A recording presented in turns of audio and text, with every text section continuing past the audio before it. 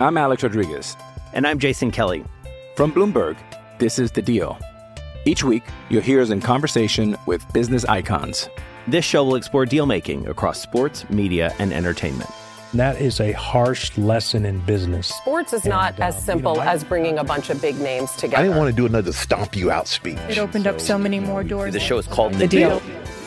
Listen to The Deal. Listen to The Deal on Spotify.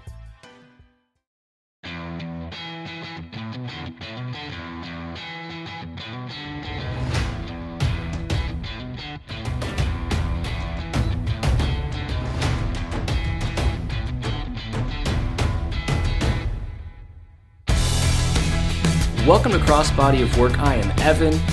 I am Javier. And it's our first social distance recording. Well, it's the first one since social distancing orders went into place, but we've been social distancing since the beginning. Yeah, we have been social distancing since the beginning. We've been doing it right. We've been washing our hands for at least 20 seconds. We haven't been going outside. And quite frankly, I don't know what to do with myself. So here we are recording an episode. So this is the first real post-pandemic starts episode, post-NBA cancellation, post-sports cancellation for us. Javier, you're a big sports guy.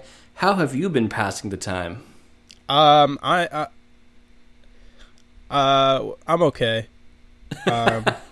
Actually, I'm lying. I'm quite devastated. So, all right, quick little tangent here. I went to the Atlantic 10 tournament in Brooklyn, New York, because I covered my school as a men's basketball team and they were playing in that. So I woke up at 5:30 in the morning. We left at 6. We get there. We spend an hour lazing around in good old Brooklyn, New York, because our parking time hadn't come and it cost more to park early. So we get to the arena. Everything's wild. We figured there was already going to be played with no crowd or anything. And UMass, which is the school I go to, was the first game, which was at noon. So we get there. We're sitting courtside. I'm enjoying the luxury of having my first real media experience, because your first big tournament, right? Your first it's my big first thing to cover. Real thing. And it was really cool. A really cool experience. They gave me a free umbrella, which was dope. And literally both teams came out for shooting rounds. And they did the whole thing, and then literally right as the timer expired and we were about to get into the part of the game where they announced the lineups and all that stuff, the SID for UMass, who's the media relations person, pulls the head coach, gets him on the phone. And as the coach is on the phone, he walks us onto the court, starts pulling his assistants, calling them towards him, starts calling players off the courts. And that was the point where we realized that the tournament was canceled. There was a whole press conference afterwards. We did all this stuff. But pretty quickly it came out that all college sports were canceled. Everything was done. The NBA had already been suspended at this point. Everything pretty much had already been suspended at this point. But I just really wanted at least that one game, and I didn't get it. And now my college life is over. I'm done covering sports until I can find a job, which who knows when that's going to be, because somebody hire this man. Once sports exist again, hire sports this are done. So it's someone hire me, preferably with a good job covering at least college. And that's all I care about at this point. Sports has been super weird. It's been terrible. I got sick. I got strep throat last week. It is strep throat. It is not the C word. We are not even going to say it for fear of being demonetized. Correct. But it's been very scary, to say the least, especially with my mother, who is very protective and very scared that I do have the thing, but I do not. It's okay. I'm recovered now, mostly. You can kind of hear my voice is a bit nasally, but that's where I've been, Evan. How's everything with you? Because I know you've been impacted pretty heavily too. So my job has been changed a little bit in terms of the work I do. No sports has been strange. all of the news. I write the Wrestling Roundup for Full Press Coverage Wrestling every morning at 7:30, Monday to Saturday, and all of the news for the last 2 weeks have just been about cancellations or what's happening with WrestleMania, and the switch to 2 nights, and the fact that it's going to be pre-taped, all of these different things. By the time you hear this, it will have already been taped, according to PW Insider. But so that's changed kind of my day-to-day, what we actually see. I'm not going outside a lot. The biggest thing that's happened has nothing to do with the current pandemic. One of the biggest things that's happened to me is I've lost my personal Twitter account. Somehow my account got reported. I don't know what for. The last thing that I retweeted was a friend of mine saying, "Sorry I'm late. I was performing Miley Cyrus's The Climb in my car, and I couldn't stop until I reached the end." And now I got reported. I don't understand. But the way that Twitter works, if you get reported, is you can ask for verification codes. And I guess my personal account I made when I was a second or third year in university, and I have never changed the phone number since then. I reached out to my old phone number via text, hoping that somebody would respond to maybe give me the Twitter code. Nobody has. I don't think anybody has the number anymore. So currently, without a personal Twitter account, looking for ideas and suggestions for names, because as I've said a couple times, Evan Gomes without the underscore is taken by a dude who never tweets. So I can't have that. So if anyone's got any creative Twitter suggestions, let me know. But still running the Crossbody Work Pod Twitter, and Twitter has become a huge part of my life now that I don't really go outside. Don't really go out and do anything. Yeah, this is very clearly there's. I just want to say it. There's no respect for Miley Cyrus, Hannah Montana, a true queen. Because if this is the reason why you were suspended and removed from Twitter, disastrous. I need the algorithm fixed. I want Jack to edit this. I need him to correct it personally, because this is ridiculous. Absolutely blasphemous. But aside from that, it's been a lot of watching old wrestling, a lot of switching between Instagram and Twitter all the time on my phone, and just bouncing between those two apps. But it's affecting everybody, and I hope everybody stays safe. If you are listening to this, while practicing social distancing, that's great. We hope you continue to tune in. We're looking at doing some bonus episodes maybe in the near future, since both of us have a little bit more time. A little bit, I'd say, yeah. I'd say a little more time. So we're hoping to give you guys some more things to listen to, so keep tuned for that. But we should probably get into the episode. Yeah, I would say so. This is, what are we, something like 7.5 minutes in? I'd say we're at the perfect time to start what's going on here. If we're 7 minutes in to episode 7. Yes. Javier, who are we talking about today? We are talking about the son of a plumber, but not the one you're thinking of. No, we are talking about Dustin Rhodes. The one without the neck tattoo. As far as we know. As far as we can tell, yeah. But no, we're going to talk about Dustin Rhodes. And so why is it kind of good timing, good planning by us that Dustin Rhodes is who we talk about at number 7, Javier? Why does that matter? Because I'm not sure if you guys knew this or not, but Dustin was Goldust with the WWE. Probably his most famous iteration is Goldust. Yes, but at one point after the fact, he had this character named Seven. And Seven, he was a lot like Goldust, but just very creepy and stalked children and stared at them through their windows. Yes, literal children, not figurative ones. It was very weird. It's very weird. And Evan, I'm just going to let you go from here because, quite frankly, I don't really know how to follow that one up. Seven was one of his gimmicks in his return to WCW, and it was very strange. There are a lot of things that we're not going to be able to cover in Dustin Rhodes' career because he's been doing it for so long. He debuted in WCW in 1988. And, fun fact, he's also the first wrestler recovering who's still going.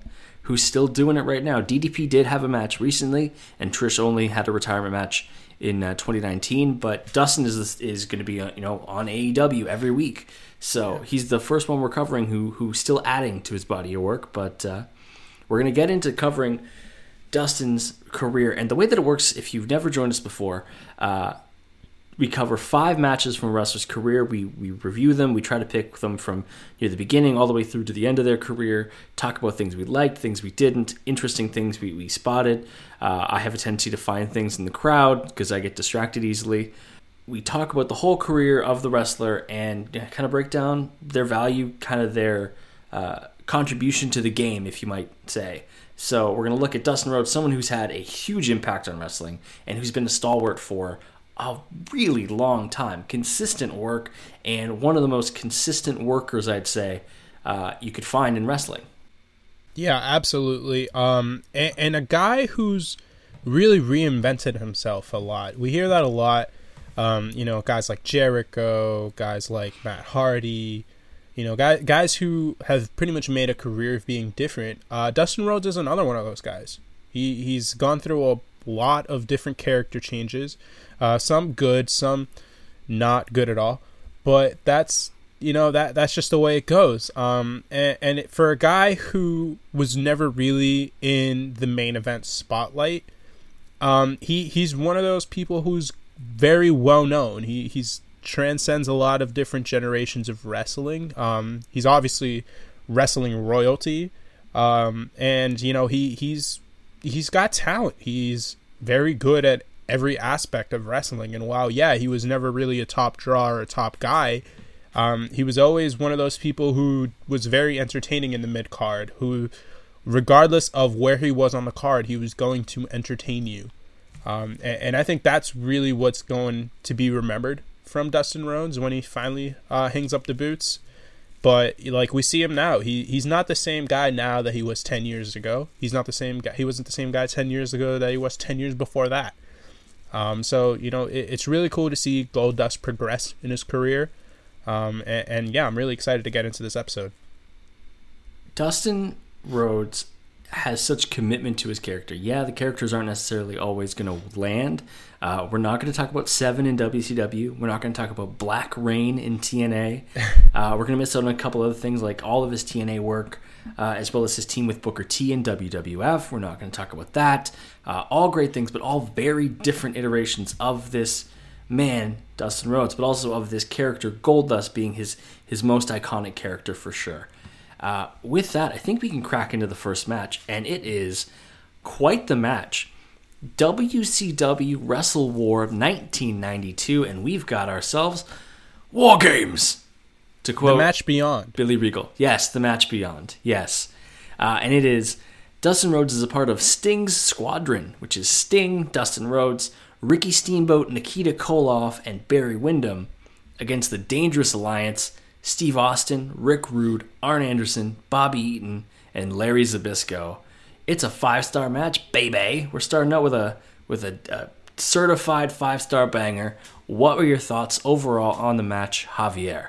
The first thing that got me here, that is a trend that we'll get kind of in this episode, is that Dustin Rhodes has been in some really high-profile spots. He has been in some real good matches. And he kind of sticks out like a sore thumb, but good for you, man. I mean, he was in a match with all these legends of the business. Like, this was a big, obviously everyone who knows pretty much anything about the early days of modern, in air quotes, wrestling, knows about this match. I mean, Sting Squadron versus the Dangerous Alliance is one of those matches. Obviously, you mentioned the 5-star tutelage that it's got, but it's a lot more than that. It's just a famous match. It's a classic match. It's a match that I'd seen before. It's a match that probably a lot of wrestling fans have at least heard of, if not seen before. And for him to be a part of this is not only big for his legacy and his career, but also for where he was in the moment. Like, he was Dusty's kid, but he was also a big star, and for him to be on the babyface side of this was really, really cool to see. He'd only debuted in WCW 1988, so he's been around for a little bit. This is him in his natural gimmick, so he was the natural Dustin Rhodes. I don't think they're really shying away from the fact that he was Dusty's son. Very much a lot of Dusty influence on Dustin's character. Uses a lot of the moves. He looks a lot like him. He looks like a lot more like a trimmed, a little bit more jacked version of Dusty, a little bit taller even. But they really didn't shy away from, where Dustin Rhodes came from. But yeah, I'd say, you said he sticks out like a sore thumb a little bit. I would say that even if you asked any of those other guys to win this match, they'd be like, oh yeah, and Dustin's just up there with us. Like, if you look at his longevity in the business and his ability to continually put on good matches, I'd say they'd probably say that he's right up there with them. Yeah, I'm just more referring to the fact that he's, in the same boat as a Ricky the Dragon Steamboat, as a Sting, who's the world champion at this point, as a Nikita Koloff. These are, like, top guys ever, and for him to be there, to me at least, sort of stood out like a sore thumb. But I guess it stands out more in the match that we'll get to down the line here. But this match was really cool. I haven't really gone back to see a lot of the old War Game matches, and it's definitely been like years since I've seen this. I mean, this is probably like in my early days of having the WWE Network, and probably like 15 or 16.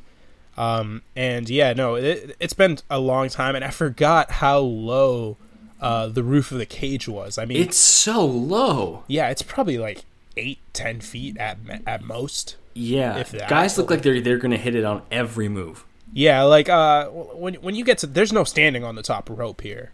No. If you stand on the top rope, you're hitting it. If you stand on the middle rope, you'll probably hit it.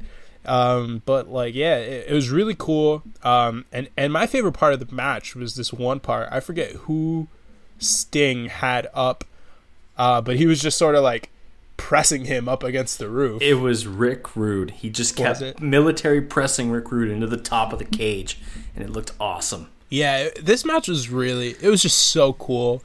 For a very long match, it goes by very quickly.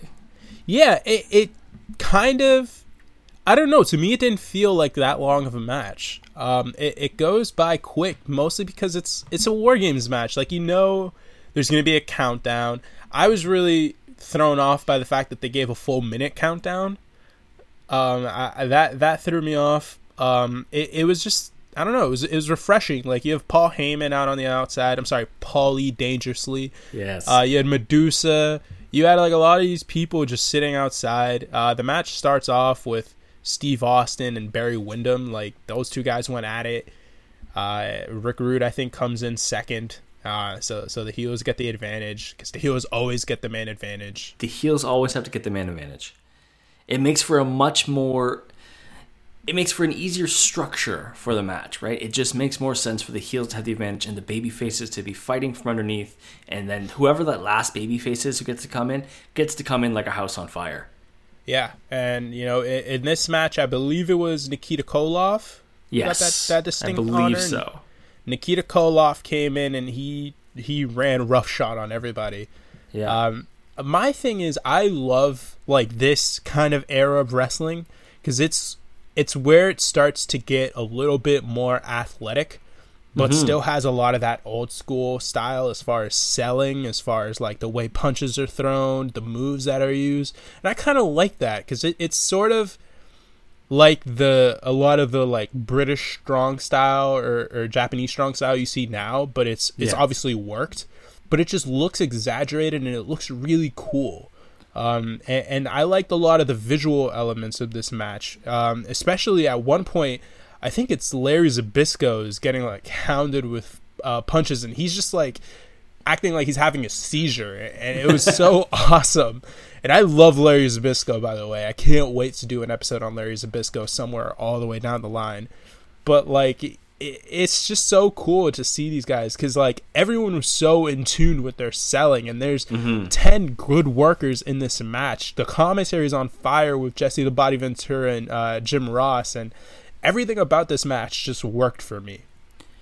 There was a lot of good work in the little bits that make this match stand out to me.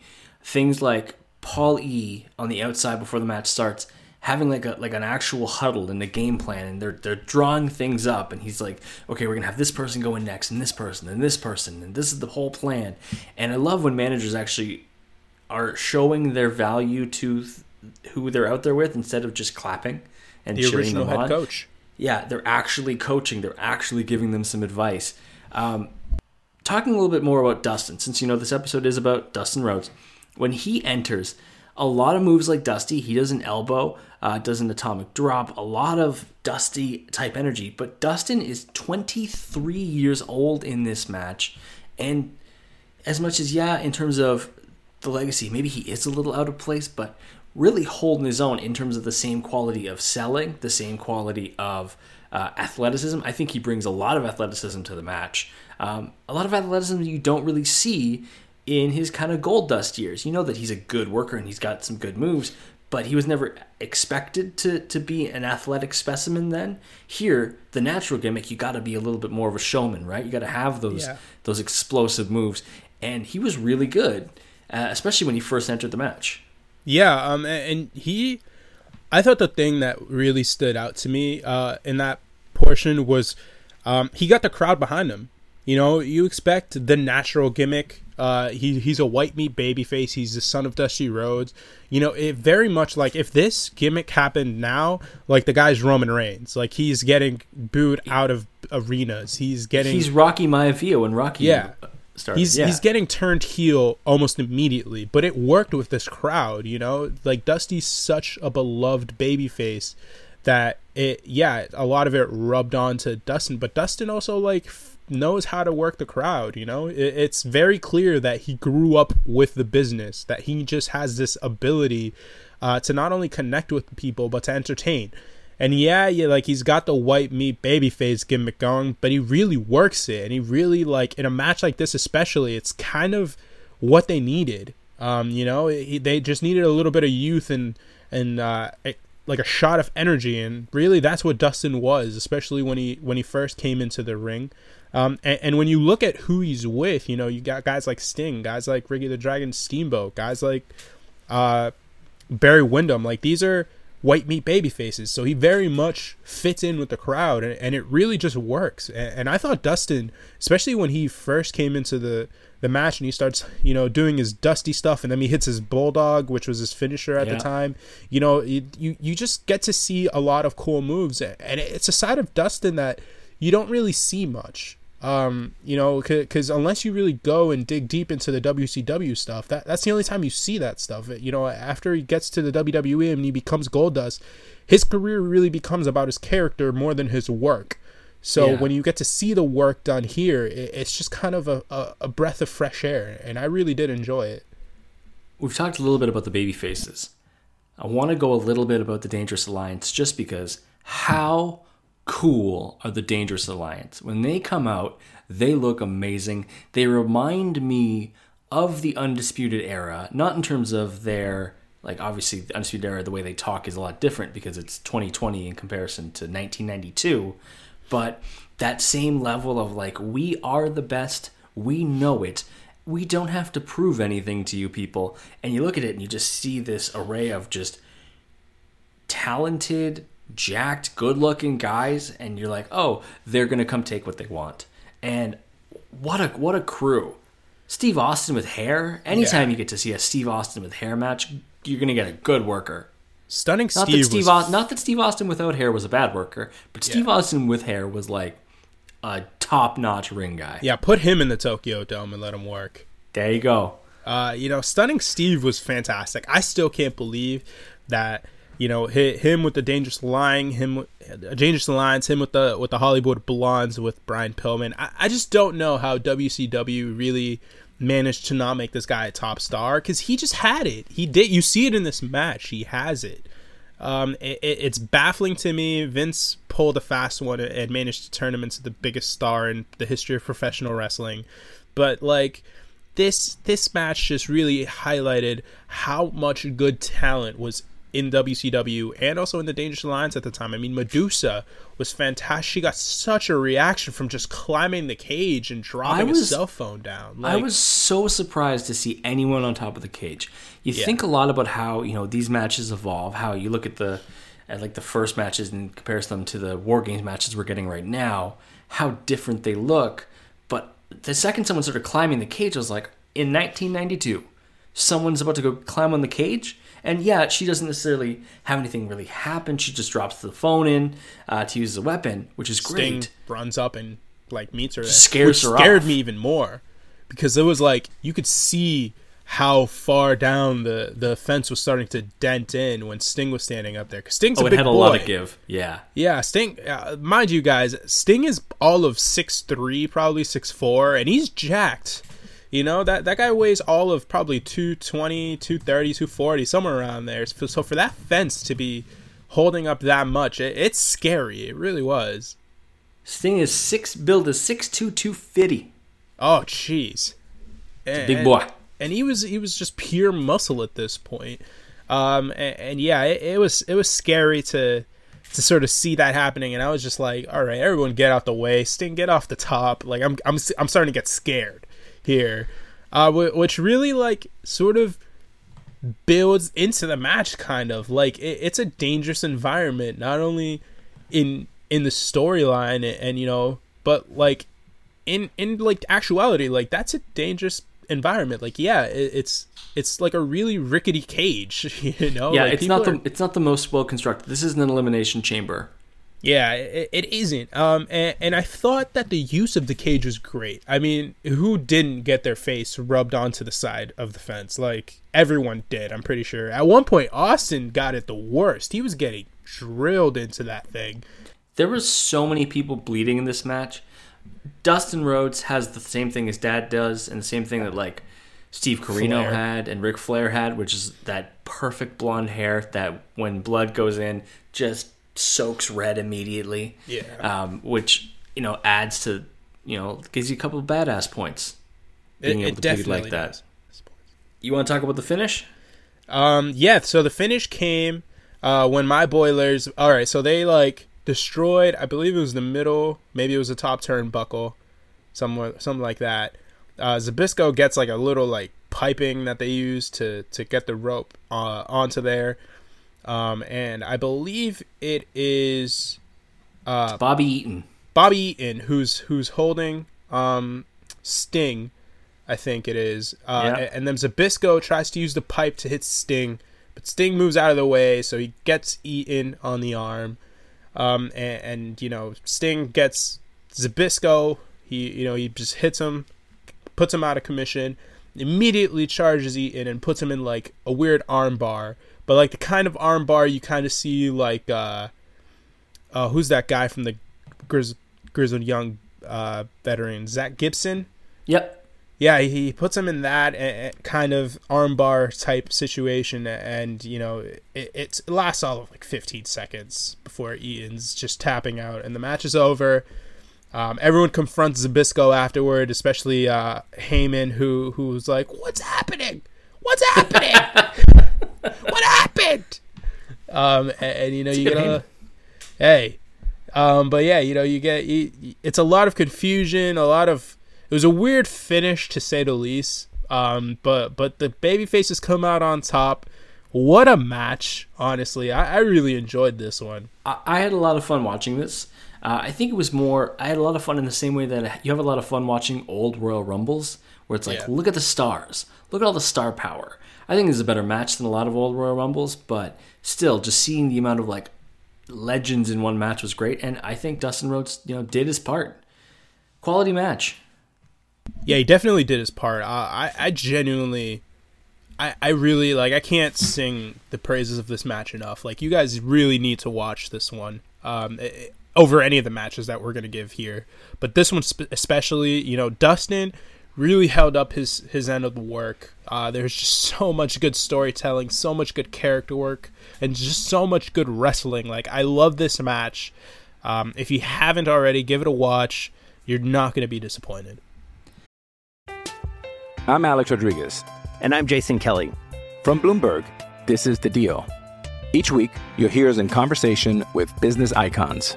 This show will explore deal making across sports, media, and entertainment.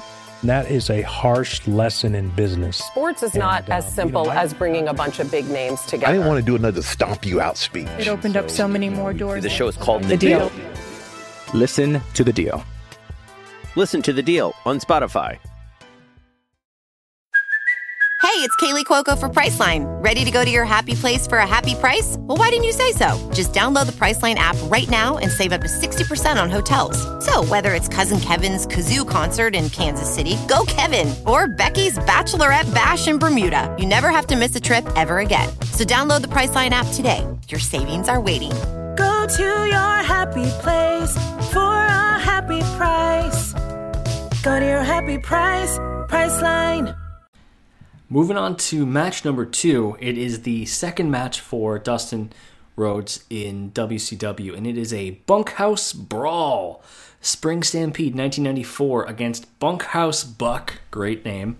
What were your thoughts on the match?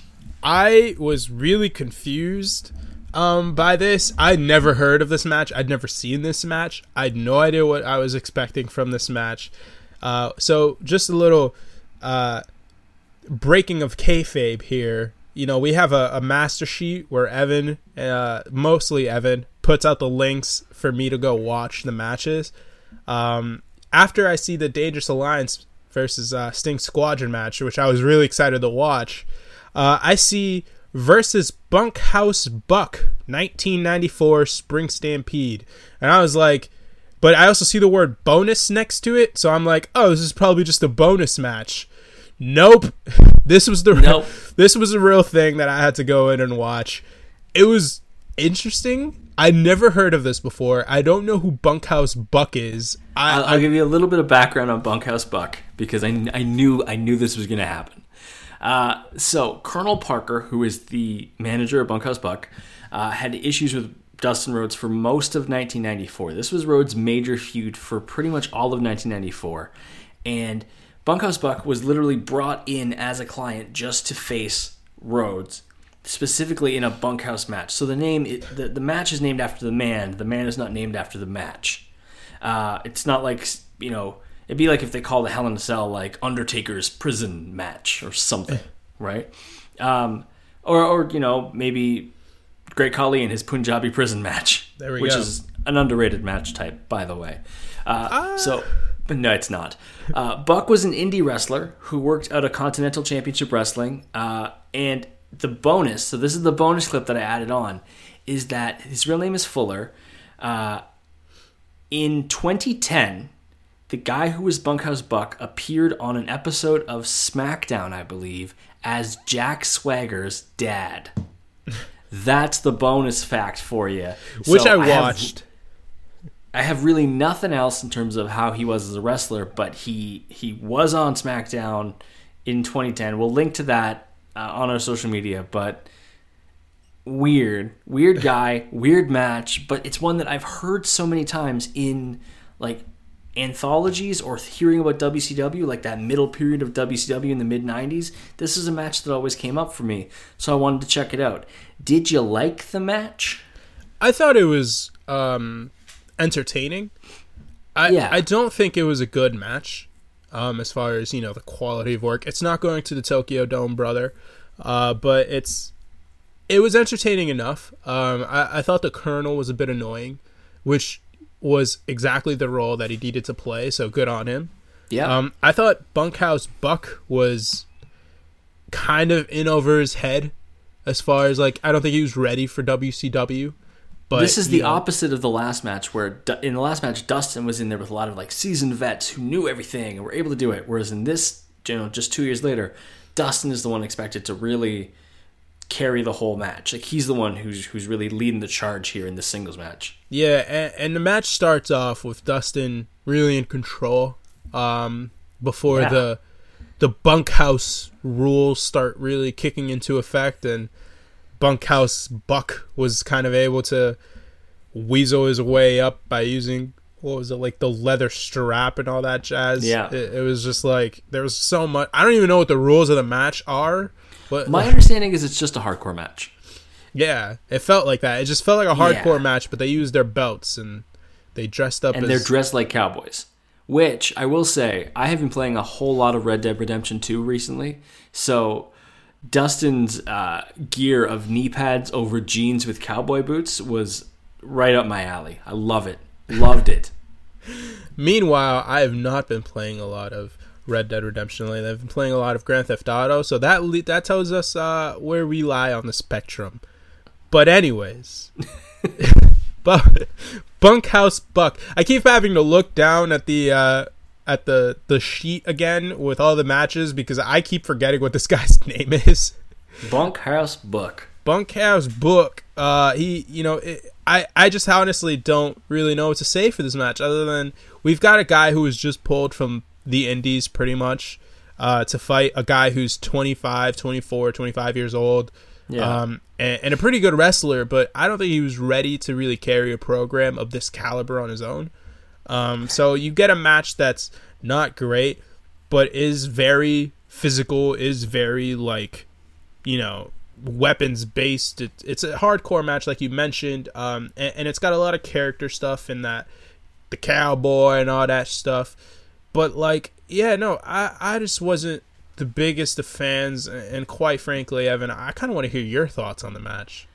So we're 2 for 2 in Blonde Dustin bleeding in matches, and I thought that made it seem a little bit more intense. I thought the match was okay. I think it was missing something. I think if I was more invested, I think if I'd gone back and watched some more things between Colonel Parker and Dustin Rhodes, I would be more invested in him bringing in this new guy, and there'd be a little bit more. Because I think the thing that's missing is the real heat between wrestlers, because we're so used to the actual feuds being between the two guys who are in the ring, whereas it's not really the case here. The feud is Dustin versus Colonel Parker, and he doesn't really get his hands on him. It does explain a little bit as to why Dustin is so preoccupied with Parker for the whole match. Because I think near the end, he hits the Bulldog on Buck and then goes after Parker on the apron almost immediately. Yeah. He's not really focusing on Buck at all. He's really focusing on trying to get some comeuppance on Parker. And I think without the context of the rest of the feud, it hurts this match kind of in a vacuum. I think Dustin, again, proving that he's a good wrestler. But I think also it could be argued that matches like this and booking like this might be why he wanted to do something so severely different in WWF once he got there, because he's very much being booked as Dusty, but he's not quite Dusty. Yeah, that's kind of the vibe I'm getting from this. He's an everyman. He's just like you, but they're not giving him the same rub that they would have given Dusty, that they did give Dusty. So to see him in that similar mold without the level of success, you could see why he'd go to WWF and be like, Goldust, something entirely different. Nobody even knows it's me. Yeah, I thought, obviously a really important part of Dustin Rhodes is the fact that he's 16 years older than his brother.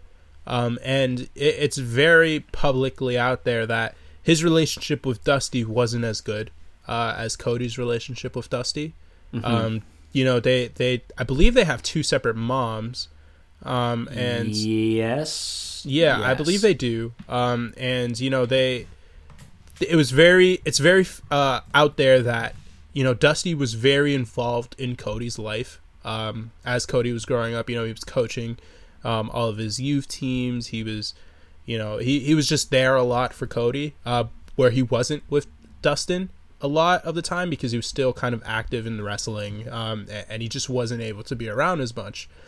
And that obviously took a great toll on Dustin, and as, things like drug use and alcohol abuse started happening with Dustin, it left a real strain on their relationship and stuff. So, you could see where him sort of being booked like Dusty, and sort of having to have his career emulating the person that he really had a lot of issues with sort of takes a toll on him, and why he would want to make that shift otherwise, because he just, it's one of those things where you don't really want to be your father in this situation, because he doesn't have a good relationship with his father, so I could see where a lot of the stuff that happens after WCW comes in with Dustin, and it was just really cool to see this part of it, because it's really a lot of the stuff that build the groundwork for what came next in Dustin's career.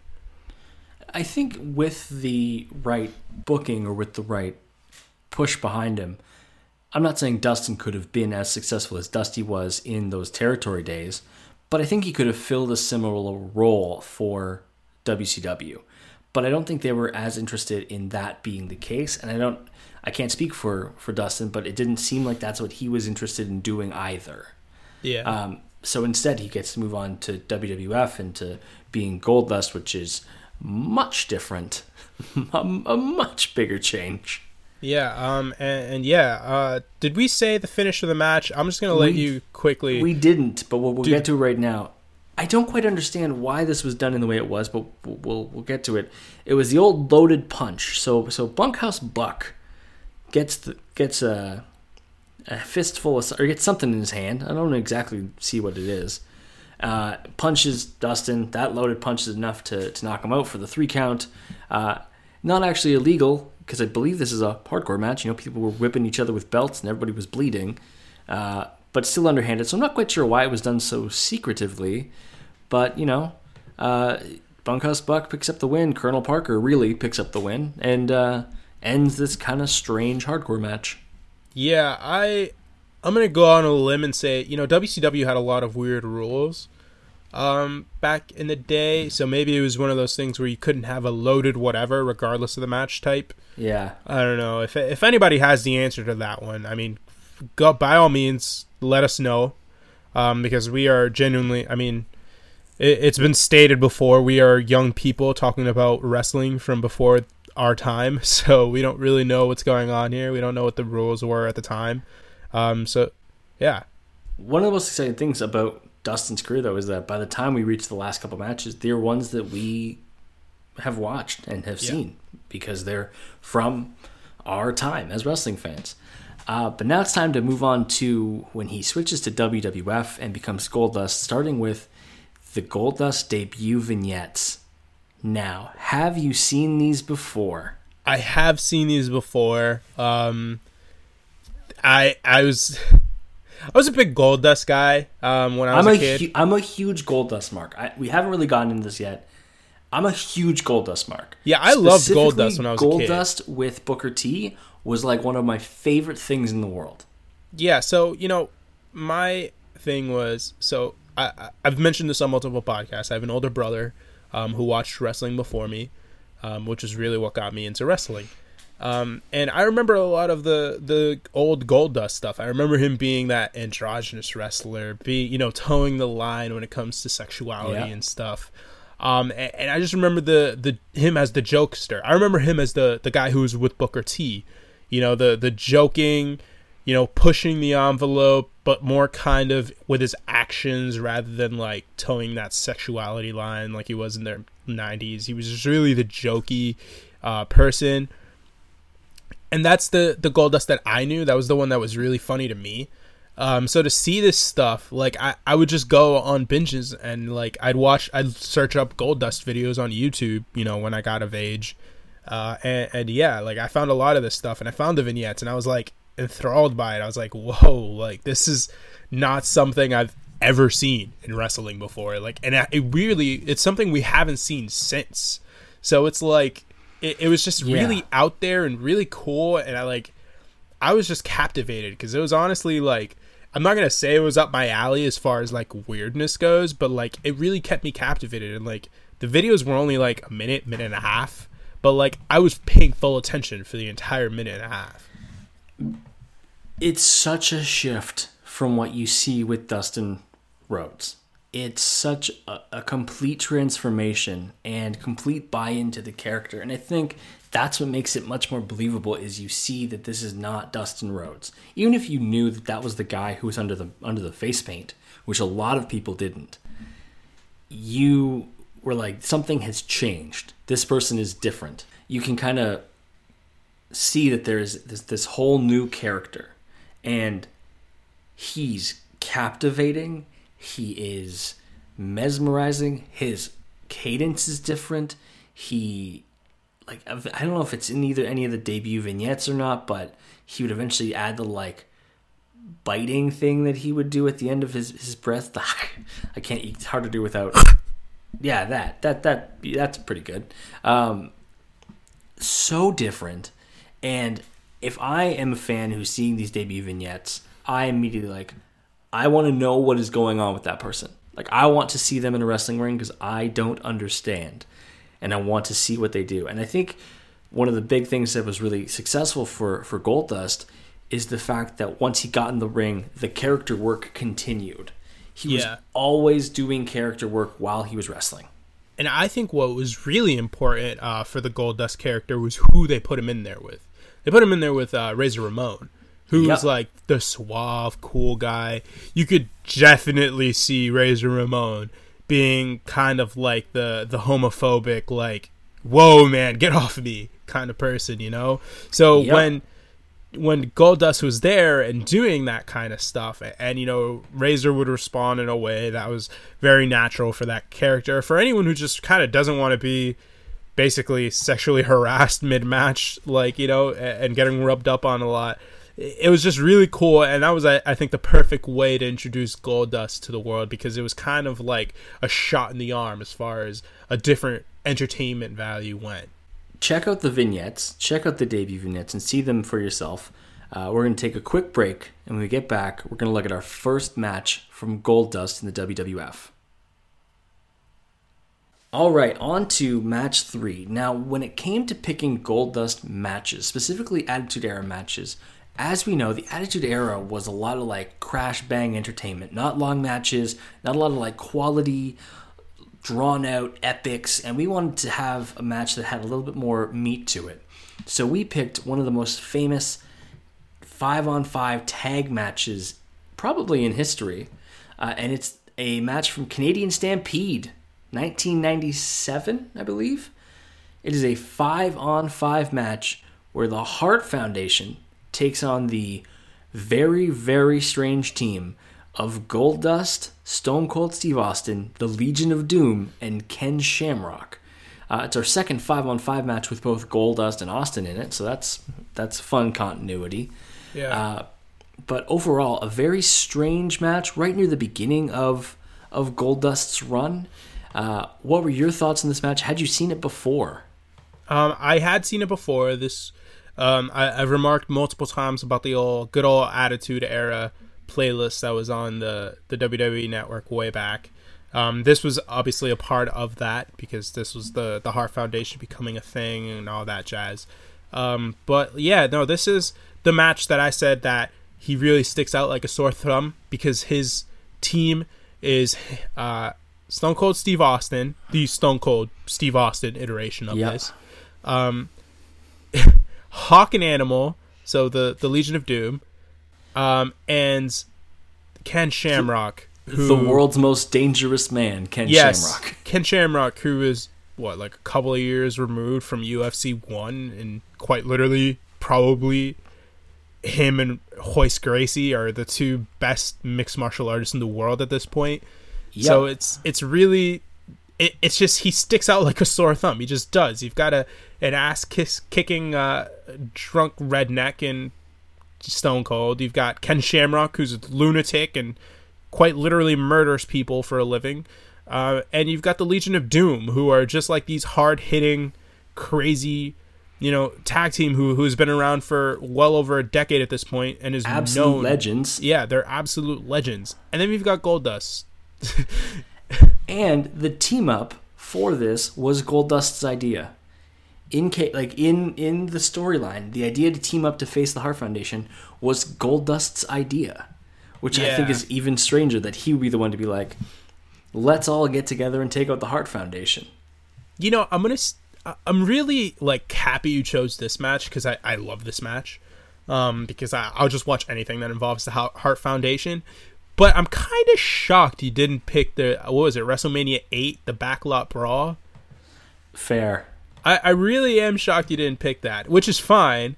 But I feel like that's the most famous Goldust match as far as the WWE run goes.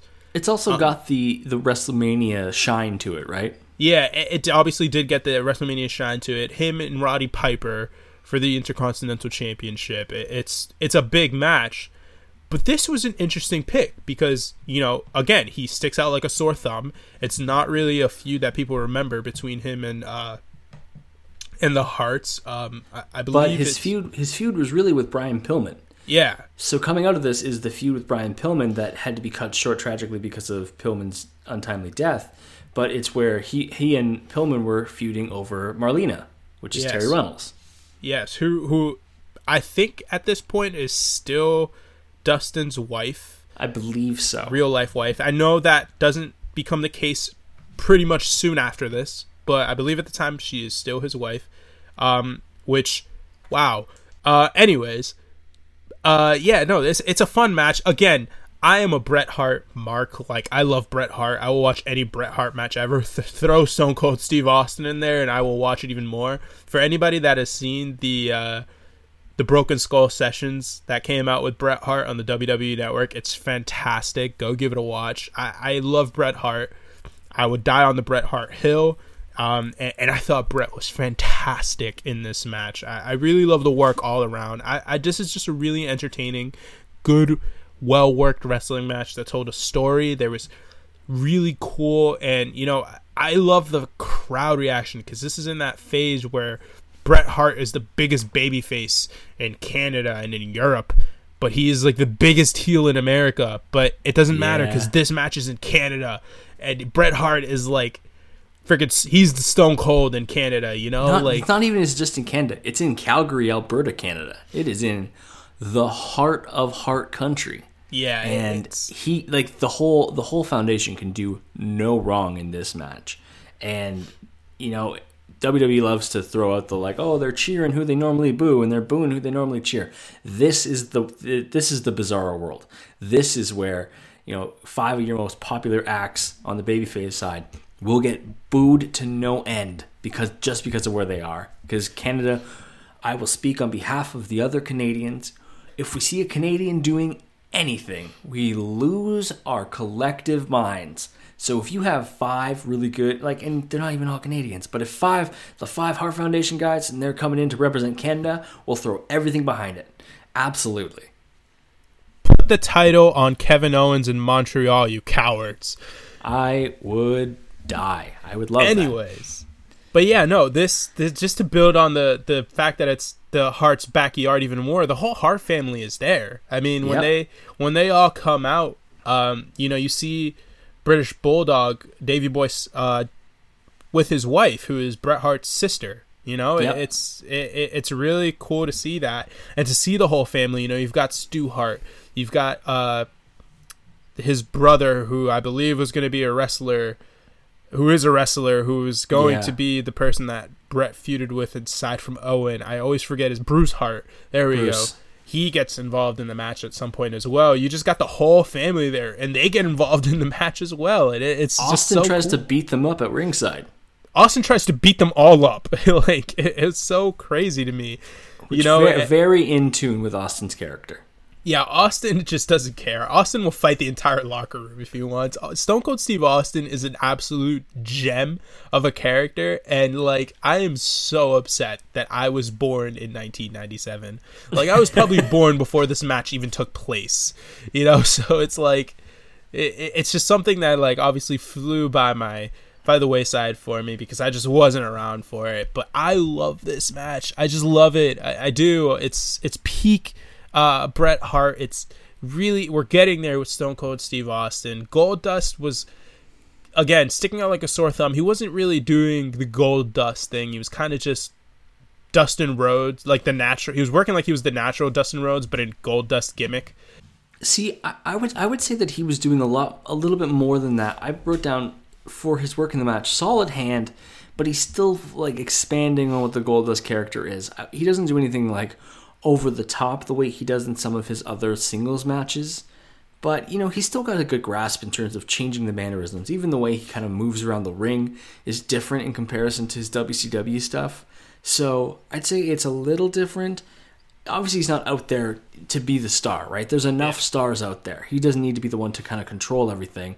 But overall, a good hand in the match. But, you know, when you're in there with Bret and Austin, you're going to be overshadowed just a little bit. Yeah. Especially Bret and Austin. At this point, Stone Cold was at, like, he was really getting there to the peak of his powers. Like, he's just a couple of months away from winning the Royal Rumble, stunning Vince McMahon, and beating Shawn for the belt, you know. And Bret's a couple months away from being out of the company completely. So we're getting there as far as, like, the top levels of these guys' careers. The biggest things, yeah. Like, these are the two probably biggest stars. You throw Shawn Michaels in there, 3 biggest stars in the entirety of the wrestling business right now.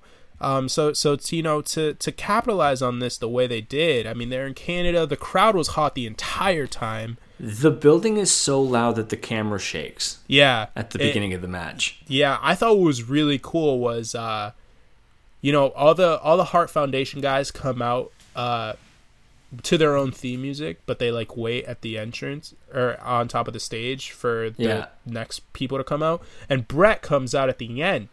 But there's, like, a slight delay to let the crowd sort of build up more before you hear the beginning of Bret Hart's song. And once you hear that riff from the guitar, it's just like everyone goes crazy. And he just comes out. He doesn't even stop. He goes straight to the ring like a total badass. And I just loved everything. Very similar to CM Punk Money in the Bank against John Cena. Because they also let it sit a little when they were in Chicago, and they waited for CM Punk, and the crowd was like ready to attack. Just give me. Yeah, very similar vibes. Somebody that I wanted to point out in this match who stood out to me for good reasons as like my unsung hero of the match, Brian Pillman is hilarious. Yeah. Little things like he's on Shamrock. He slams Shamrock's hand into the canvas and says he's tapping out. Like, what a little shit. Yeah. Like, that's good stuff. It's a damn shame that the world lost Brian Pillman younger than we might have hoped. It's a damn shame that Brian Pillman's ankle went the way it did, because Brian Pillman was amazing. You know, we see it here. I mean, the stuff with Austin when they had their little go as kind of a nod back to that feud and that duo that they had way back in WCW. But, like, you know, he has the one part where Austin just sort of like pulls his tights, and you could see his butt cheeks clear as day. Yeah. And, you know, he just sort of holds it there. It's like a solid 30, 45 seconds of Austin pulling his tights, and you can just see Brian Pillman's ass pretty much. And it's crazy. And yeah, you know, like, he just has a lot of stuff, especially on the apron too, where you see him like jump around and you see all these facial reactions. Like, Brian Pillman was a gem that I don't think people really got to appreciate. If you want to watch a really good Brian Pillman match that's really quick, the debut episode of WCW Nitro, which is September 4th, 1995, he has a 6-minute opener match against Jushin Thunder Liger. It's one of my favorite card openers I've ever seen. I reviewed the first episode of Nitro before for Daily DDT, and I remember coming away from that being a fan of both guys. So if you ever want to go watch a good Pillman match, go check out that one.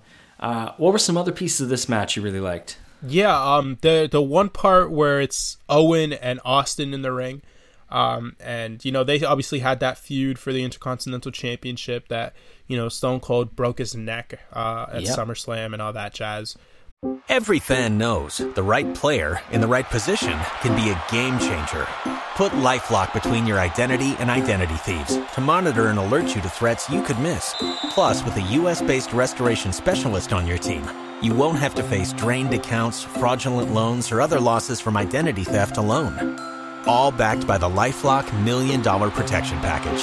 Change the game on identity theft. Save up to 25% your first year at LifeLock.com/aware. But, like, you know, they had their little moments in there as well, and there was that part where Austin just sort of kept slamming his knee on the turnbuckle, or not on the ring post, and, you know, it led to a lot of stuff. Like, Stu Hart got into his face at that point, I believe it was. Yep. You know, and he did it for a while, and that took Owen out of the match.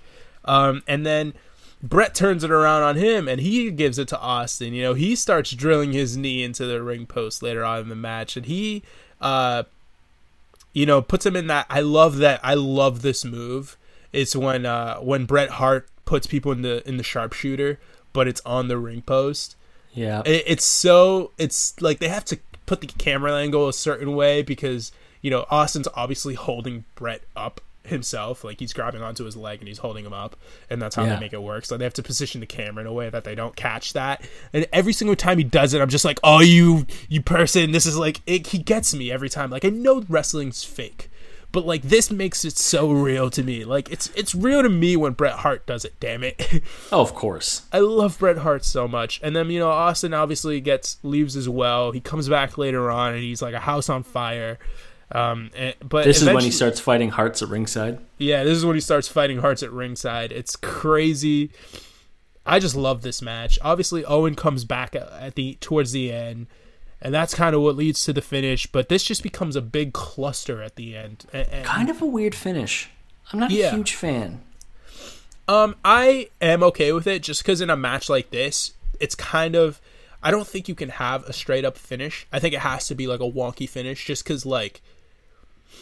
It's got to be an out of nowhere kind of thing, and obviously, I think the Canadians had to win this match. They just had to win this match for the sake of getting out of here alive. They had to for the good of our country. But like, it was just really cool to see, and yeah, it ends up with, I believe it's a roll up, right? Owen rolls up. Who is it? Austin. Austin, yeah, he rolls up Austin for the win. But, like, yeah, this is after the Harts interfere, the whole family. This is after, like, everything breaks down and there's brawls all over. And it makes a lot of sense for Owen to be the one that gets it on Austin because Austin's the one that took him out of the match. Austin's the one that picked the bone with his family. So for Owen to get that sweet revenge in the end, it was the perfect way to get the heels to really be kind of like the baby faces of the match.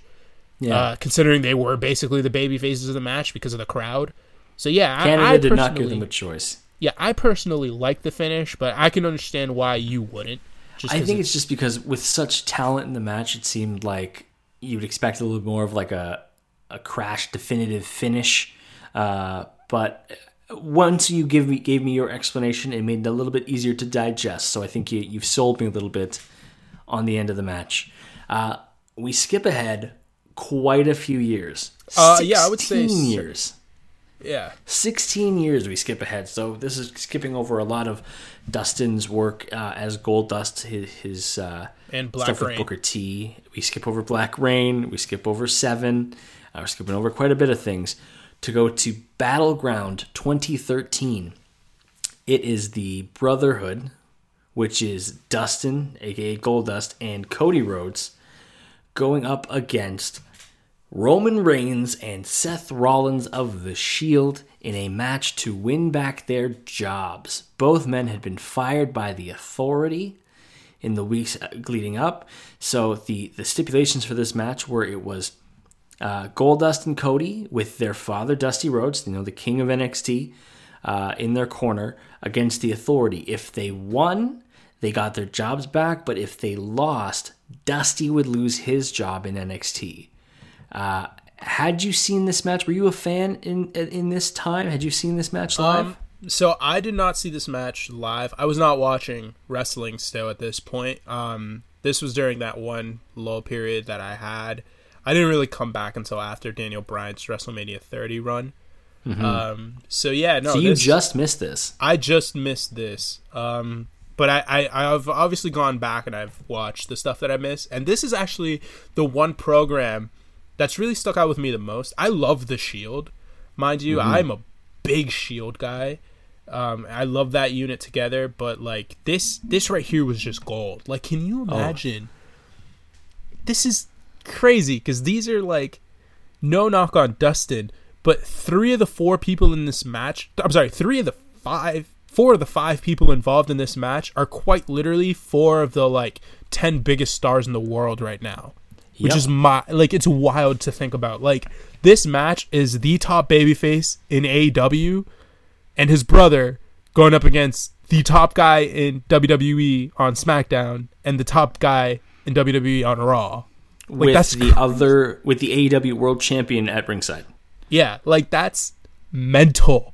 to think about. Like it's so crazy, and like I love the build up to this match because it really highlighted the character work and the proficiency that, you know, Dustin and Cody have of just being so good at drawing emotion. You know, that was the beauty of doing that Dusty Rhodes episode, is that we saw how good Dusty was at getting emotion, and he was working it on the mic. Like you saw it in that little vignette that popped up, the little video package that popped up before the match itself, and you know, it was so good. His interaction in the ring with Stephanie, his interaction in the ring with Hunter, like they clearly had respect for Dusty, and they didn't want to fire Dusty.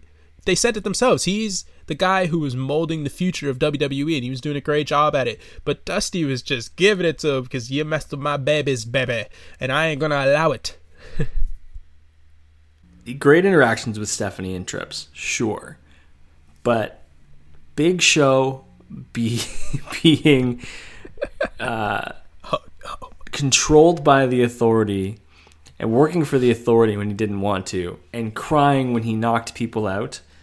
Here's my hot take of the episode. I loved it. I thought that was I thought it was a really enjoyable thing to have happen, and the reason being, Javier can't stop laughing at me. The reason being, Big Show crying is one of the funniest looking things in wrestling. He is a 7-foot-tall giant of a man, and when he cries, it looks so unnatural.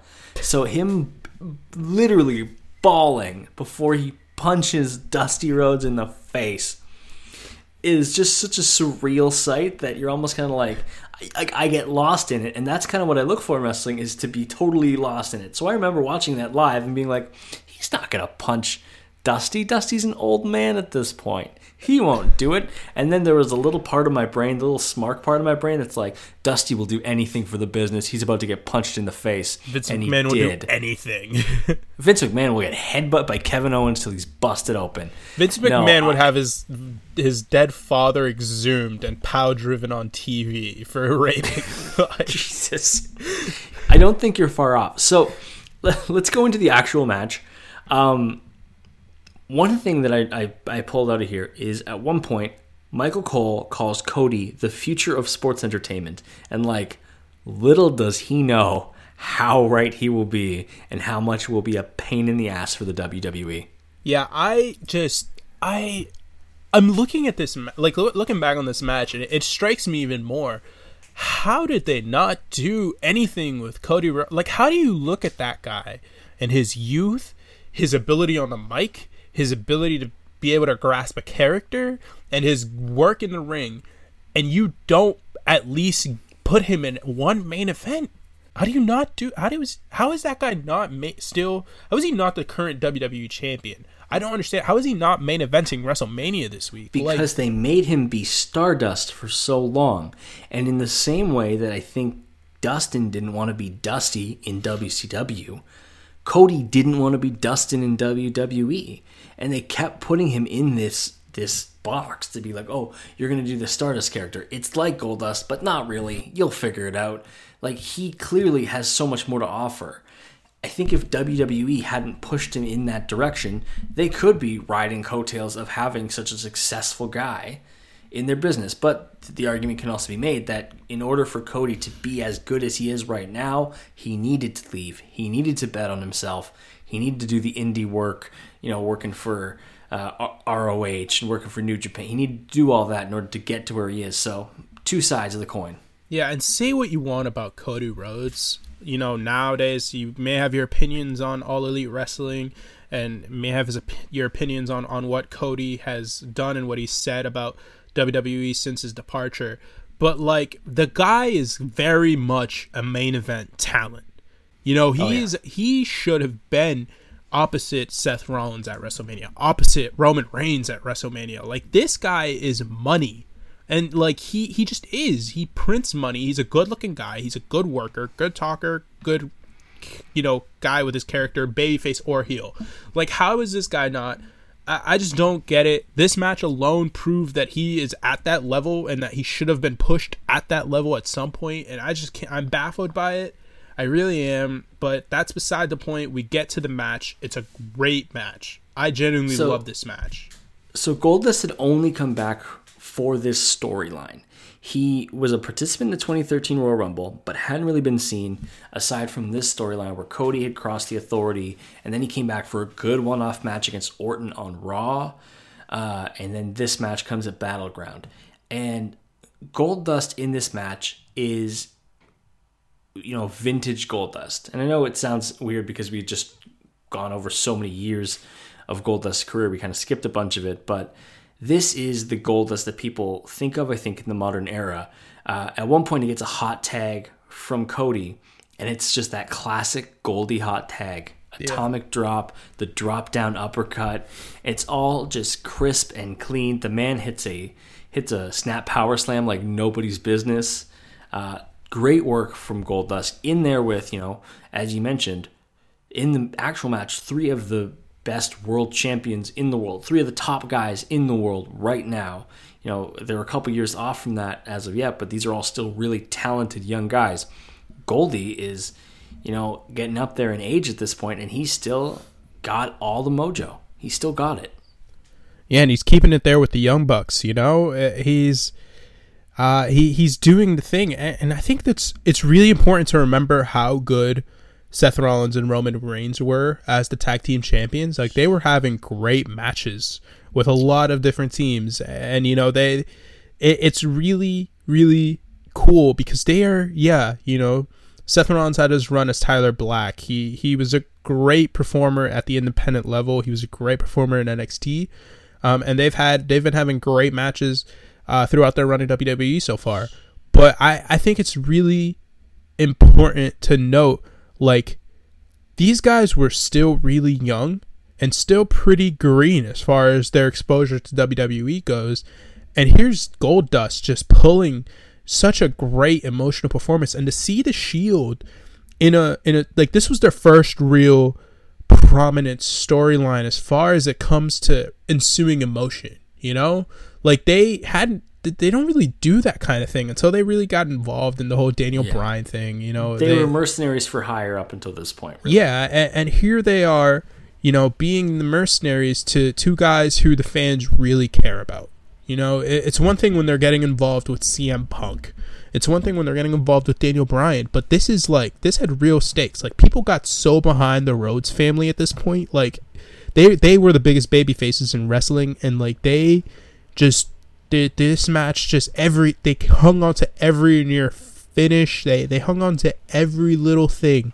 Even Ambrose on the outside, like, the crowd hated him, and it's just it was just so awesome. It really was. Can we talk about Dusty's involvement? Yes, we can. Dusty hits Ambrose with a bionic elbow, and I could not stop giggling because Ambrose sold it like he had been shot by somebody, and he just took an elbow from like a 60-year-old man. Yeah. But in the world of wrestling, old wrestlers still have all their powers, right? So Dusty hits that bionic elbow, and it's just such a good feel-good moment. And it gets you really excited, and the finish comes really quick after with one of the finest crossroads I have ever seen from Cody. Yeah, like, Seth Rollins. Full turn. Seth on a good sell, but like a full torque on it. A lot of oomph behind it. Yeah, and it's really interesting. After Dusty hits the bionic elbow, obviously Roman gets jumped on by Goldust outside, and that's Cody's distracted by this, so Seth puts on. He rolls him up. Obviously, it's a near fall. I really like. If I were watching this match for the first time and I didn't know what the result was, I would have believed that was the finish right there when Seth rolled up Cody. But he didn't, obviously, and that leads to the beautiful crossroads that you mentioned, which to me, I think it's the best crossroads ever hit. I think so. It was beautiful. Seth sold it perfectly, and I just feel like it's made for people like Seth to take. Just because you can get the full rotation on there, Seth is a bouncy guy. He could just like sell it like death. Like, can you imagine Ricochet selling the Crossroads? I was literally just thinking, have Cody and Ricochet met on the independent scene? And if they have, can I see Ricochet take a Crossroads? Because that would be amazing. I don't think they did. I think Ricochet signed with the WWE like maybe a handful of months, if not like less than that, after Cody left. Yeah, Cody Rhodes versus Ricochet from WCPW, baby. Oh, baby, we will be watching that later at some point. I need you to send me that. Thank you, Old What Culture. I love you to death. Yes, we'll put that on the social medias as well, with a big shout out to the What Culture guys. Well, yeah, now Cultaholic guys. Yes, shout out Cultaholic.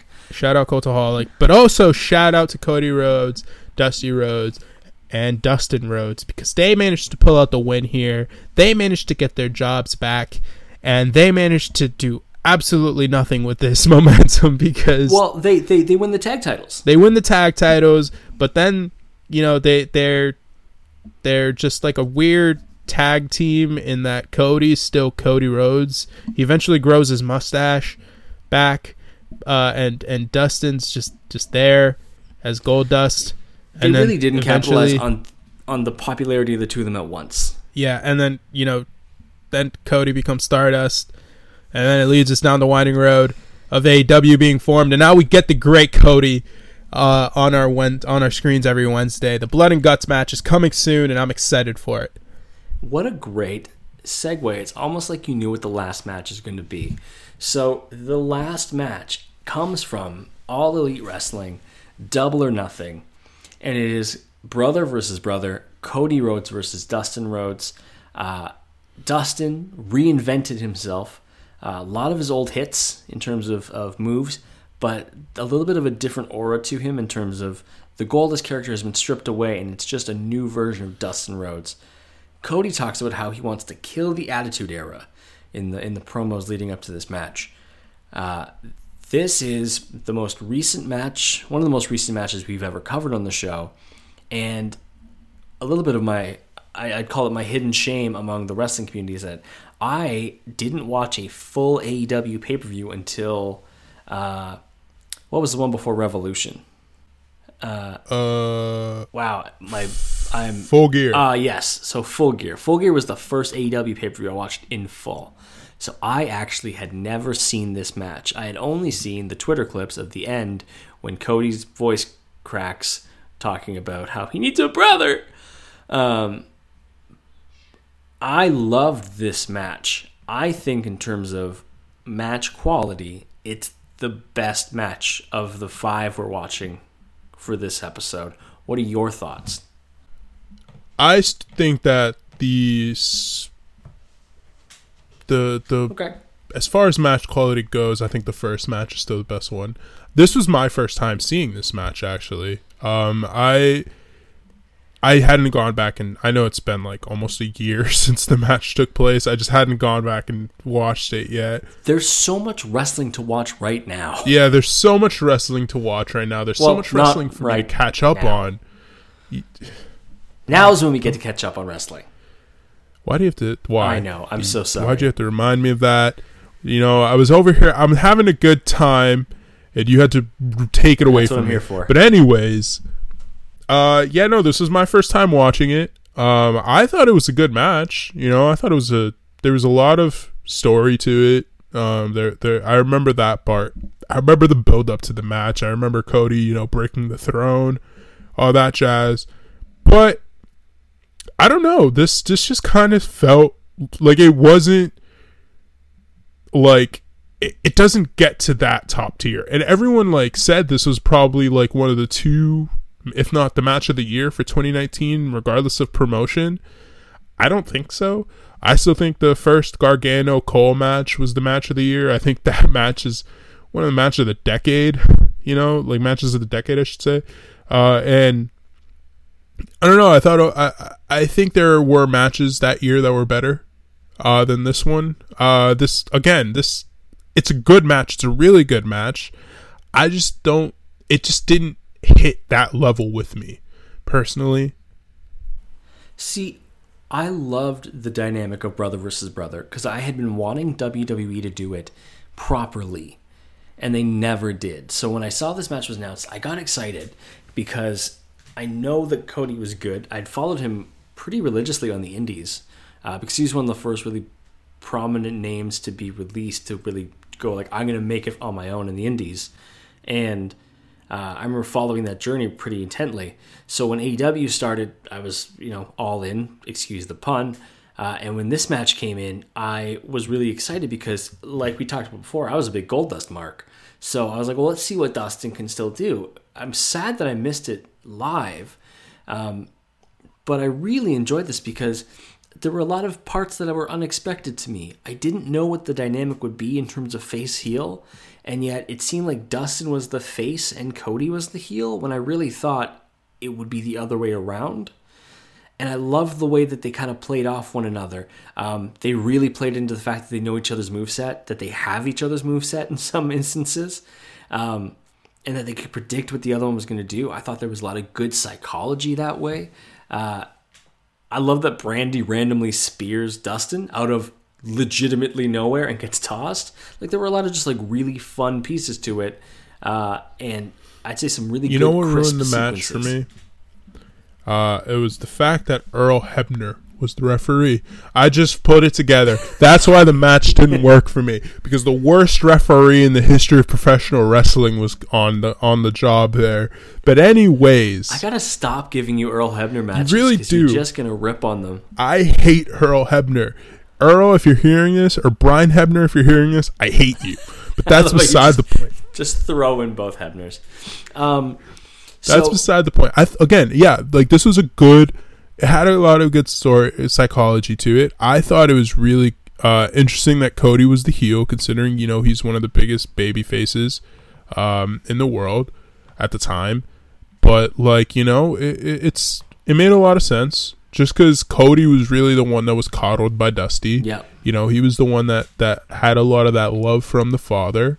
So it makes sense that Dustin would kind of be the babyface, and that I had the tumultuous relationship with our father. I didn't really get to have the time with him that you did, and it's not fair. It's not fair that you were the loved child, so I'm going to take my anger out on you. It made a lot of sense, but that wasn't really the story they were telling. It was a lot of, I want to kill the Attitude Era. And also, we never got this match in the other promotion. Let's just have it now. And I want to be the heel, Dustin. It's... I think there was a lot of good work in terms of the moves specifically, but we talked earlier about how the first two matches, Dustin gets busted open. In this match, Dustin gets busted open. So he debuts new face paint, which is now his AEW face paint, where it's the half face and it's red and black. By the time the match ends, he is all red. He is so covered in blood. It is a little concerning, but there's one shot specifically where Dustin reverses the figure four and he's coated in blood. And it's very similar to that Austin Blood from a Stone image from WrestleMania 13. And I was like, that is like a great shot of how far Dustin has come and how good he is and how consistently good he's been as a wrestler. Yeah, I definitely see the elements there when it comes to the whole Austin Hart thing. And I thought it was cool. The tons of blood. Obviously, it's a Rhodes family match. Someone's gonna bleed like a stuffed pig. Yeah, it was scary how much blood Dustin lost in this match. It really was. And my images of this match has always been Cody covered in blood as well. I just didn't realize that it wasn't his own. Yeah. And that was really scary to look back and see, because Dustin's all of, what is he, like 50, 51 years old? Somewhere along there. So to see him, I mean, he's an older guy, and him bleeding this much can't be healthy. So it's definitely scary to see. But I thought the match, again, I'm not trashing the match. I don't think it's a bad match. I think it's a very good match. I think it's an excellent match. I like the story that they told. I like the story that they told in the match. I like the finish. Cody coming out in the end, finally putting his brother down. The stuff with Dustin not being able to see because obviously he's freaking cut like a stuffed pig, but he's working his way through it.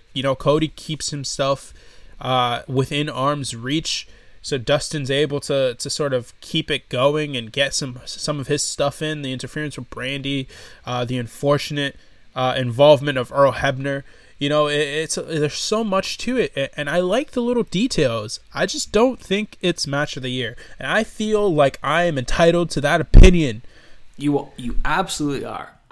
I have this opinion, and it's something that I think a lot of people would say that Cody is overall a better wrestler than Dustin. Specifically now, but even I think peak Goldust Dustin, people would still prefer Cody. One thing that Goldust / Dustin is still better at than Cody is working punches. Dustin, we haven't really talked about the entirety of the pod, but Dustin's working punches are amazing, and in this match, you can hear a difference. Dustin's, you can't really tell that he's stomping Matt, and they sound like they connect every single time, whereas Cody's still, you just sounds like he's stomping on the mat. So one area, at least, that, you know, Dustin's got the upper hand on his little brother. Not even just that. I think Dustin has one of the better work punches ever. Yeah. I remember, I think Bret Hart has the best work punch in the history of professional wrestling. I do. Bret Hart's punch is amazing. Austin is obviously up there. I think Rock has a great one. Even obviously he oversold everything. Give me Biker Taker with some decent worked punches. Yeah, not even just Biker Taker, any Taker really. After the Big Evil gimmick, still to this day, you know, Undertaker's punches are fantastic. But like, yeah, no, there's a lot of guys, but Dustin's up there. You know, he's a fantastic. He's got a fantastic work punch. It's all that stuff that we talked about in the War Games match. The ability to sell while still being athletic, while still knowing your character. He is one of the last of that dying breed, of that old school selling. And so I think it makes him stand out even more as he continues to keep wrestling. Yeah, and I think that's really his, where he really adds to AEW's roster, is the fact that, you know, there's just, you mentioned it's a last of a dying breed. You know, you don't really get that in Japan. You don't get that in Mexico. You don't get that a lot in the WWE side of things. There's only so many guys who are really there. Like, you've got Randy Orton, but Randy's, I believe he's already 40. You know, like, you've got, you know, some guys maybe, like Roman Reigns throws a great punch, I feel like. But there aren't that many Roman Reigns who do that. You know, Baron Corbin's a bare knuckle brawling champion. You know, he's a brawler. He was a boxing guy, and I don't really like Baron Corbin's punches that much, to be honest. I think it's just a pretty average punch. And there aren't many guys out there who can do what Dustin Rhodes can do. I don't think anyone on the AEW roster can do what he does, and I think that it works out fantastic for them that he's there because of it. I don't think anybody can really do what Dustin does, what he brings to the table, especially now in 2020. There's nobody who's had that longevity, that ability to really continuously reinvent themselves. You know, Jericho does and Matt Hardy does. Now AEW has them, but they're of a different breed. I think they're more reinvention of character, whereas Dustin is, you know, a little bit same old as he's been as Dustin Rhodes. But his ability to always give you a 100% clean match and be able to carry on and teach some skills to the younger guys, that's where his value is really gonna shine. Yeah, and he's now in that tag team with, what's that guy's name? QT Marshall. Yeah, who's a person who's, like, I could definitely see them like a year from now being the tag champs and having this great storyline, you know, and I'm really enthralled by that because, you know, I'm really excited to see what Dustin's career does from this point on in AEW, because I don't think he'll ever be a main event guy. I don't think he wants to be a main event guy for them. No. And I want to see, you know, the types of matches he has. I want to see him in a feud with some of these younger guys who maybe don't really get the shine. Like maybe put him in there with Orange Cassidy. Why not? Put him in there with Orange Cassidy. Why not? I really want to see him fight Pac. I want to see that feud. Like, that's a money feud to me, at least, as far as, you know, but you want to see everybody fight Pac and the stuff on in the ring. I think it'd be awesome. You know, there's so many guys there who I really want to see him wrestle. It's just great. I think Dustin is in a good spot for where he is in his career. I think he's in a great role. He's there with his brother. He's working comfortably. He's a part-time guy as far as the schedule goes because of the way that AEW runs their promotion. So he's not putting a lot of miles on his body at this point, and I think that's great for him physically. Because he's done the time. Yeah, great for him physically. He has a daughter who's older, so to be able to spend time with her and with family, be able to be there with his brother. We know about his demons, so it's really cool to see this guy be able to push over the mountain and be fine now for the last stretch runs of his career as he progresses into the next phase of his life. Now, I think we've kind of succinctly summarized where Dustin's at right now. What do you think, when people look back on the career of Dustin Rhodes, whenever he decides to hang him up and stop putting on the face paint, what type of things are people going to remember about Dustin Rhodes? I hope that it's not that he wasn't able to live up to what his father was or what his brother will likely be. I really hope so, because Dustin is a very unique talent in the wrestling business. He's a guy who can do a little bit of everything. He's the ultimate. I feel like he's the ultimate utility player. He could be a heel. Yeah. He could be a face. He could be your natural Dustin Rhodes, good old all-American boy, or he could be Goldust. He's a great person talking on the mic. You can put him in comedy. You can put him in serious angles. You can put him in the main event. You can put him in the undercard. You can put him in dark matches, put him in tag matches, put him in 6-man matches, put him in every type of match. And he's going to be a good he's going to be a good piece for that role. And I just think he's just one of those guys who's just, he gets it, and it was really cool to be able to go and see the progression of his career while doing this.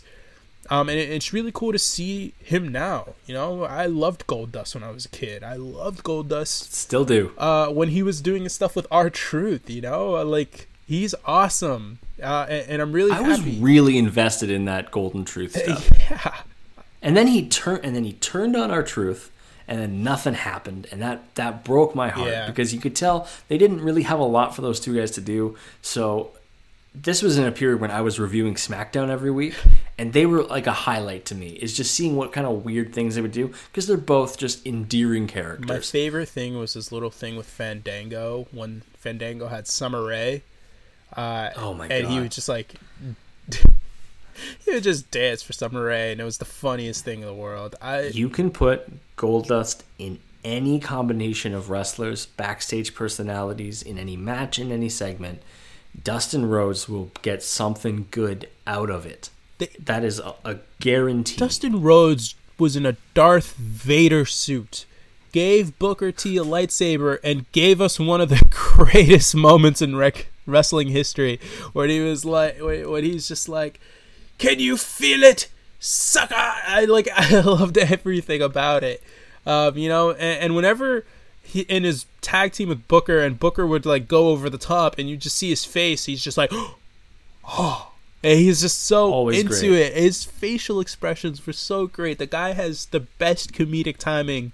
It's just amazing. And again, I really hope he doesn't get lost in the shuffle, because his brother's his brother already is, and is going to be one of the best faces in professional wrestling for years to come. Cody, lock him in as a top guy for the next 10 years at least, and Dusty is obviously one of the greatest ever to do it at any level, whether it was backstage, in the ring, as a coach, all of that stuff. And I really hope that Dustin doesn't get lost in that mix, because he is fantastic in his own right, and he should definitely be lauded just as much as those guys are.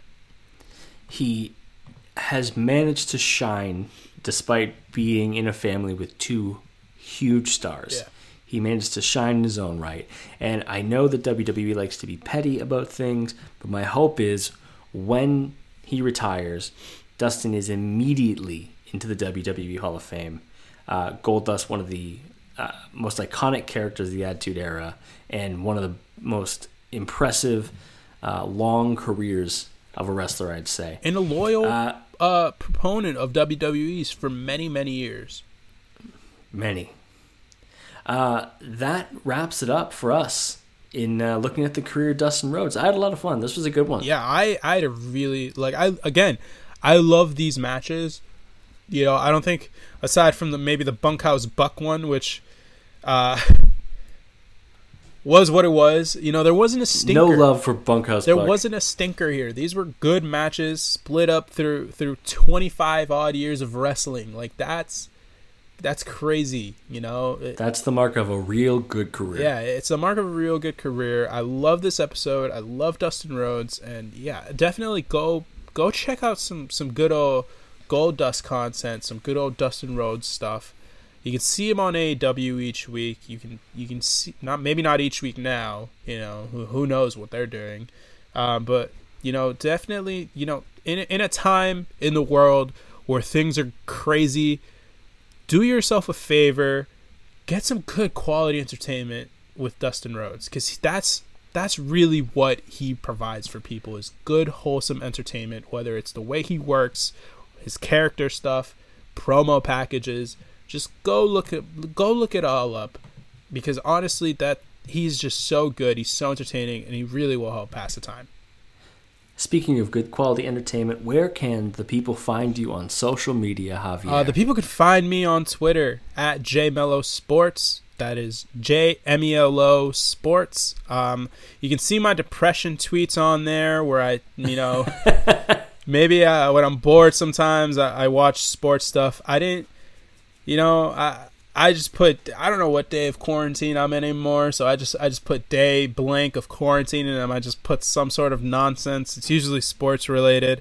I haven't done one today. I'm going to tweet it out after this, but like... Follow along as Javier slowly loses his mind. I don't lose my mind. I've been playing a lot of NBA 2K20. I miss basketball. I really miss basketball. I'm sad. Can we just stop this now? I miss the NBA. I miss it too. You can follow the podcast at Crossbody of Work on Twitter. You can't follow me anymore. I mean, you can, but I can't tweet. So I'll be working on getting a new Twitter account, hopefully by the time this podcast drops. You can email the podcast at crossbodyofworkpod@gmail.com if you have ideas for future episodes and people we should cover. Don't forget to give us a like, give us a subscribe. We appreciate all of the listens we've had, all the downloads, but we want to hear from all of you. Share us with your friends. People are probably starving for content and entertainment, so get them to watch along. Watch all these matches, listen to us ramble about them. We're really glad that people are joining us on this journey, and we hope you'll continue. We got some bonus content hopefully coming for you guys soon, so keep tuned to that. Yeah, and remember, this is a 5-star podcast. This podcast definitely makes it to the Tokyo Dome, brother. So feel free to drop a 5-star rating. Drop a comment. Drop it all on us. We need it. Drop it all on us. And with that, we'll let you go for this week. Thanks for tuning in. Have a good one. See you guys.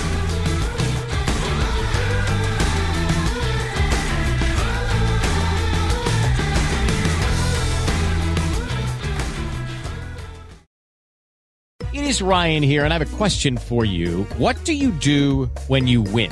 Like, are you a fist pumper, a woohooer, a hand clapper, a high fiver? I kind of like the high five, but if you want to hone in on those winning moves, check out Chumba Casino. At ChumbaCasino.com, choose from hundreds of social casino-style games for your chance to redeem serious cash prizes. There are new game releases weekly, plus free daily bonuses, so don't wait. Start having the most fun ever at ChumbaCasino.com. No purchase necessary. VGW Group. Void where prohibited by law. See terms and conditions. 18+.